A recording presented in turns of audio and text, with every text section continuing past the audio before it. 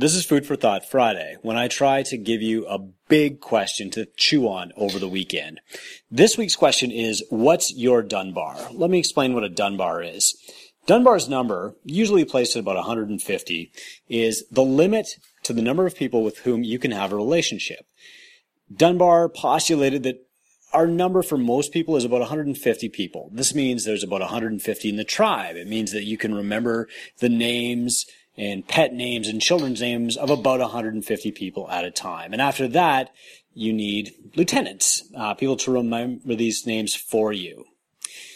In our gyms, when we're plotting out how to make a successful gym and get what we want and get to perfect day and create the revenue that we need to do that, we need to base those projections off Dunbar's number, not off 300 people or 400 people or just getting the biggest gym we can with the most people in it possible. We need realistic projections, and that's why we use the number 150.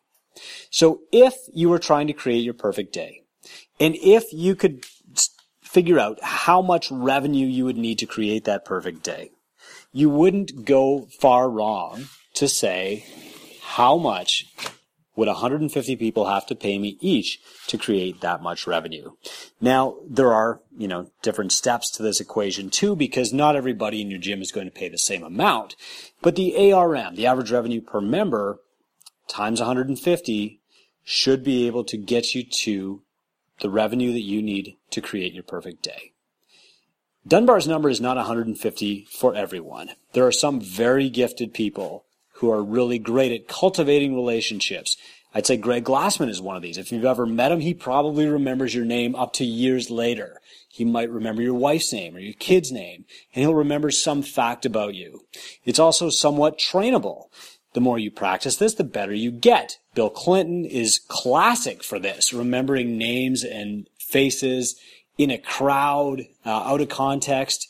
He's famous for it. Other people, particularly left brain thinkers, have a lower Dunbar's number. They can successfully remember and form relationships and keep relationships with maybe 70 or 80 people. When your gym gets to 300 or 400 people, you're not going to remember everyone's name anymore. And that has to be okay. The relationship can't be with you, but with your brand. And so, as you grow, it's very important that you put these lieutenants in place, just like the military does, to take over and have those relationships with people. That's why we use the Joy Girl and the Bright Spot system, so that we've got a relationship between our client and the brand instead of the client and you. This weekend, I want you to calculate your Dunbar's number, including your friends and your family. They all fit in there too. They're part of your tribe. Whether or not they belong to your gym, they all add up toward your total. What's your Dunbar? Have a great weekend.